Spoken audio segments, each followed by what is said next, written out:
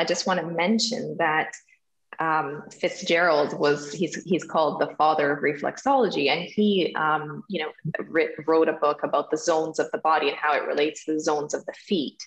And so in order for it to be easier to understand, because reflexology, believe it or not, it's such a science, but yet it's such an art, because there are so many points. I mean, every single square inch of your skin contains endless amounts of nerve endings. And essentially that's what you're doing, is that you're stimulating these nerve endings on your extremities. And this is why you can do it on your feet, on your hands, your ears, your face.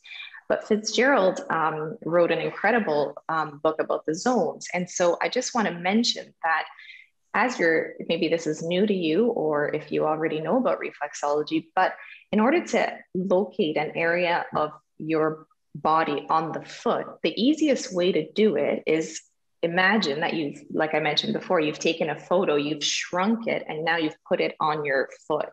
So I'm going to just hold this like this, because this will be the left side of my body. But another way to kind of help you find the area that perhaps hurts or needs, energy stimulation, circulation, is to cut the foot almost in zones. So as you look at the bottom of your foot and as you look at your body, this is essentially the same. So I'm holding it in the middle of my body, because this is where the foot represents the middle of my body, the left side of my body. So if I had, for example, a pain in my shoulder or close to my clavicle bone, somewhere around this area, either front or back, the way to find it is to literally relate the foot to my body. So if I know that my toes is my head, the base of my neck is in the base of my toes.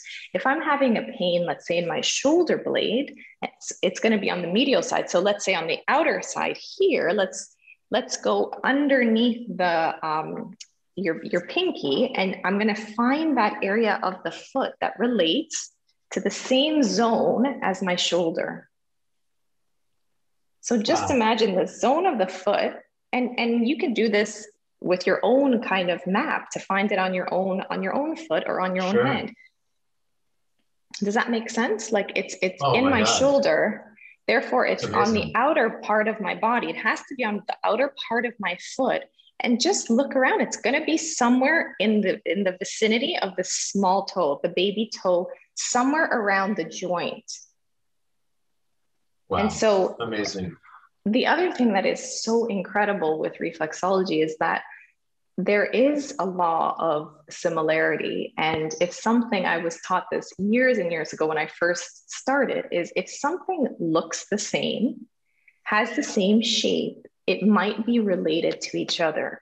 Meaning, if my hips, for example, are sore, my hip joint, let's say it's on the left side, so it's going to be on the left foot, somewhere in the bottom of my heel. So again, you can think of this as your whole body. My lower extremities are going to be located in the heel of the foot, because that's the bottom of the foot. And so my hip might be sore, and it might be triggering my shoulder blade. Those two joints look very similar. They move in similar ways. Therefore, with the law of similarity, why don't you look and discover what is happening in the lower part of your spine, in your hip as well, if you have a sore shoulder, and work them together, work them so that the whole zone, that whole zone right here, can be relieved. I love what you're saying, because you don't need a map. You don't need a textbook. You don't need Gray's Anatomy. You don't need to be a physiologist. You can just practice on yourself.